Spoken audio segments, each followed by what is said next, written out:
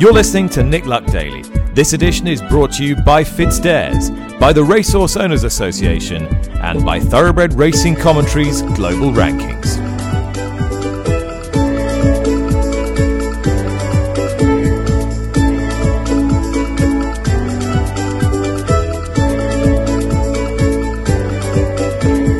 Good evening, hello, thank you for listening. This is episode 80 of the Saturday edition of the Nick Luck Daily podcast.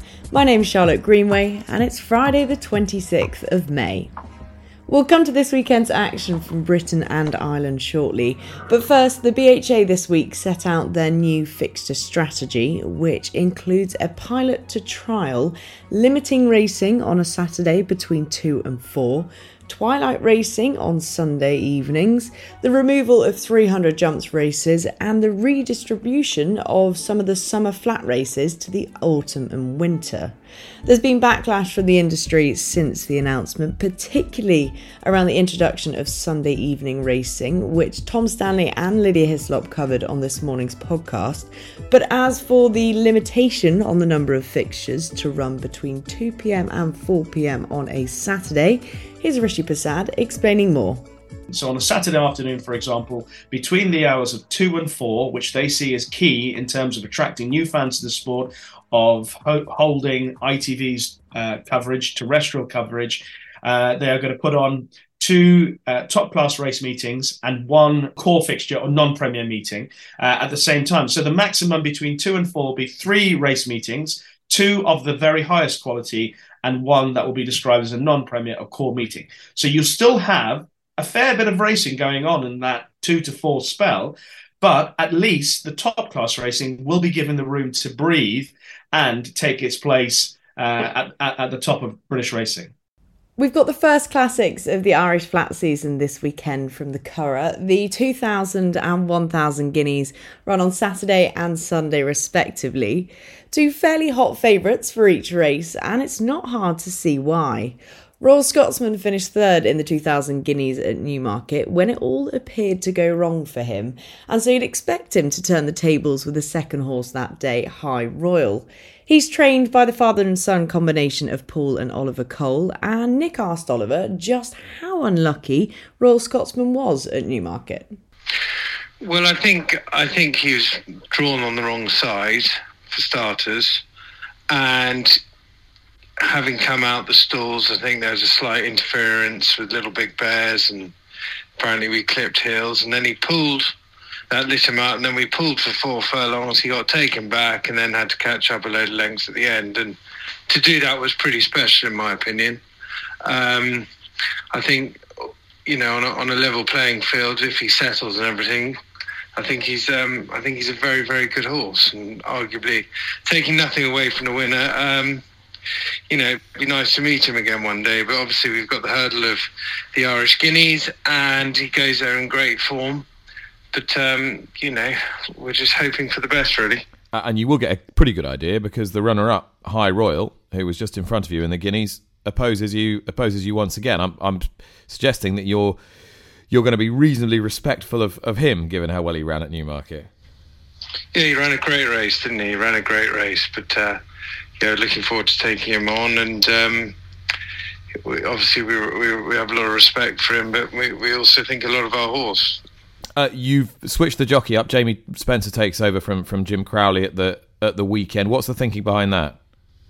Well, I think Jim's busy with his commitments with Shavwell, and Jamie's ridden a lot for Miss Featree Hay, and he's probably the perfect fit. Really, he's got great hands. Hopefully, he'll be able to sort of settle the horse and do his magic, and I think he'll suit the horse perfectly. And then rolling on to Royal Ascot if all goes well. Yeah, if all goes well, rolling on to Royal Ascot, but obviously we got a massive hill to climb before then. I mean, was there a sense though that you just felt you needed to strike while the iron was hot? Because I mean, you could have left him off for Ascot, but you decided to sort of roll up and put the supplementary fee in for this. Yeah, I think there's not many guineas, are there? So we'd like another shot at a classic, really, and that's exactly why we're going to Ireland to see if we can win a classic with him. I think, he's got stallion credentials. He's very well bred. He's a very, very good looking horse. His mother was very good, and obviously the father's very good. So, for his future, it's very important we get a big one in.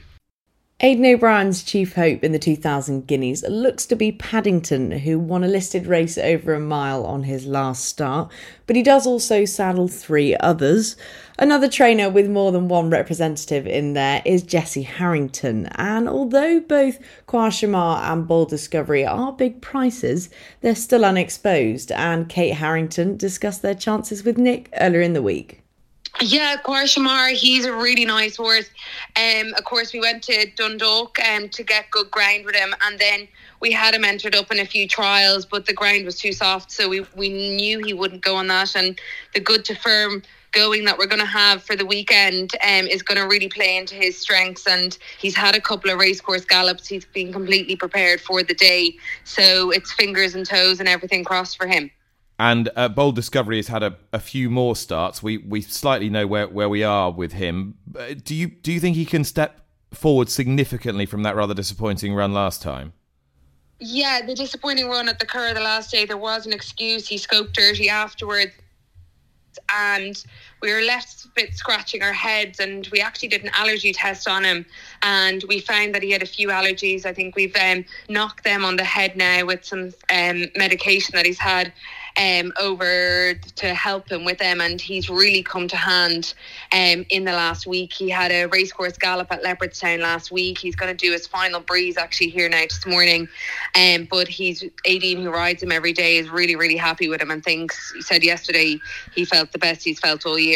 So I think we're getting him there in the right direction too. Now, there aren't many maidens who win classics, but Eternal Silence wouldn't be a massive shock in the Irish 1000 Guineas. You ran her in the Moigley last year, and she finished third behind Tahira and Meditate, and she was running on all the way. Has she improved through the winter? Has she improved enough, do you think, to make up some of the ground? Yes, this filly, she's 16.2, 16.3, and she was that as a 2-year-old last year, and she ran a mighty race on ground she didn't like in the Moigley, and like her, a bit like Khoir Shamar, we've been entered her up in a few maidens, and we haven't run her because the ground has been on the soft side, but she has strengthened up unbelievably. Some of her work at home has been exceptional, and she is going to have to make a massive step forward. But I think Aiden's broken a few. Was it Together Forever? She broke her maiden in the Oaks, so just follow in Aiden's footsteps. Try break a maiden with a classic. I remember Snurge breaking his maiden in the Ledger, but that is going back a long, long time. I'm sure Aiden's done it with a few down the years. I mean, she's by Warfront out of a street cry mare, so I can understand why you want to try and keep her away from soft ground. Yes, exactly. Keeping her away from soft ground is definitely key to her, and she's done, like Khoir Shamar, she's done a few racecourse gallops as well, and we got her on a real bit of good ground. The last day she was on grass, and she was we were really, really happy with her. I actually think it was Forever Together that broke her maiden in the Epsom Oaks? Good. I might be corrected. Yes, and as mentioned in that conversation, Eternal Silence will be taking on hot favourite Tahira, trained by Dermot Weld, who finished second in the Newmarket equivalent, while Meditate, who was over 10 lengths behind her that day, will be looking to mount a stronger challenge on Sunday. And even though she's the choice of Ryan Moore, it's not unusual for Aidan O'Brien to win these classics with his second string, and so the twice-raced Jackie O could be in with a chance. She runs in the colours of Triamore Stud, and both her starts have come on heavy ground, so you'd expect the daughter of Galileo to improve from a much sounder surface.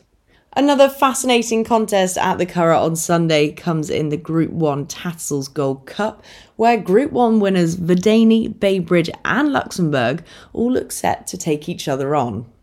On home soil this weekend, the feature action comes from Haydock Park with a brace of Group 2 sprints. Karl Burke has runners in both the Sandy Lane over 6 furlongs and the Temple Stakes over 5, and Tom Stanley spoke to him this morning about whether it was a difficult decision choosing which horse for which race. No. Cold Case is very much a 6-stroke 7-furlong horse, and Dramatise is very much a 5-furlong filly. So that they were never going to take each other on. Marshman was a potential for the Sandy Lane, but we decided to go to York there last week with him. Two of them are in great form. Very, very happy with their condition. Cold Case definitely has a step forward fitness-wise for his run in the Group 3 at Ascot. The ground, he would definitely prefer a little bit more juice in the ground, but it sounds as though, I'm going to Haydock myself today, so it sounds as though they've watered well, and I'm sure it'll be fine, but a stiffer test would probably suit him better, but he's ready to run, and Sandy Lane is a lovely race if we can win it, or hopefully he'll run and put up a big show. He's in great form. And Dramatised, obviously, she was pretty smart and sharp and early last year. Do you believe she retains all the speed and ability? Yeah, I think so. She's much more relaxed at home than she was last year. She was very much like sitting on a stick of dynamite. Danny used to say, as a 2-year-old. Her trip to California, to America last year, to Kentucky, she grew up a lot mentally, and she's brought that home with her. She's a lot more. She's still, you still have to watch her, and she still can be revved up very easily, but she's definitely grown up mentally and physically. She looks a stronger filly again. Her work's been good, but we haven't.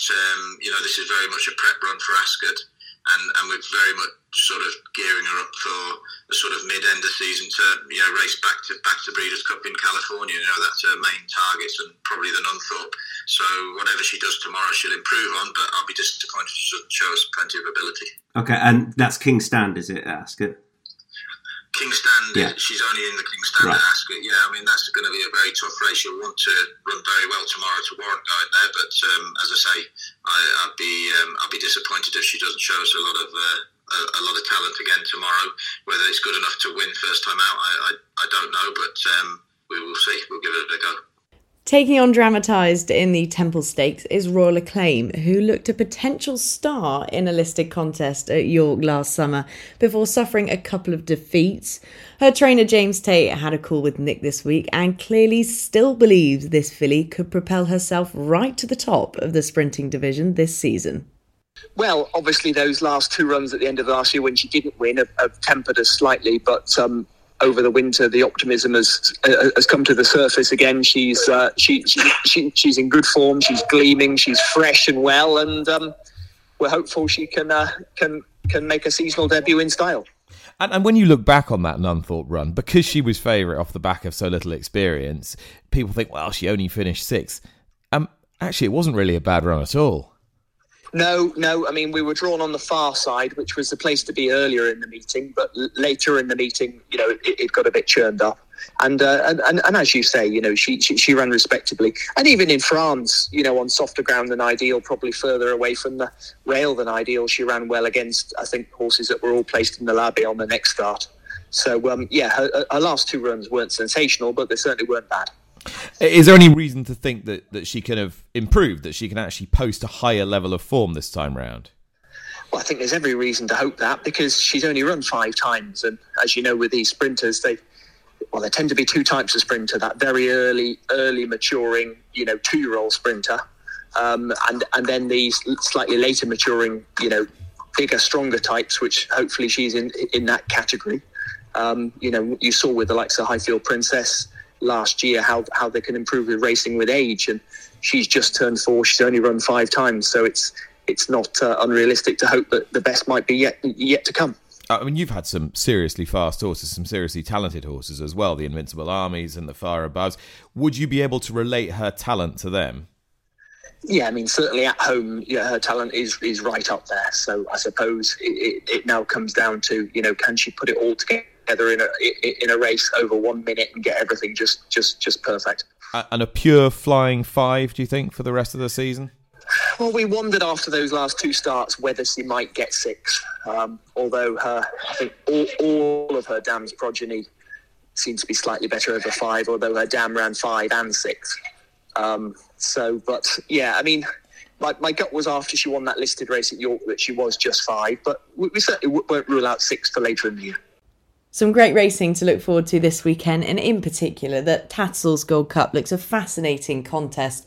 Obviously, Desert Crown was beat on his return on Thursday night, and we're possibly just looking for a horse to step forward and present himself as the top of that mile and a quarter, mile and a half division, and maybe one of those three could be. As usual, Nick will be back with the podcast on Monday morning. Thank you very much for listening. Have a lovely weekend.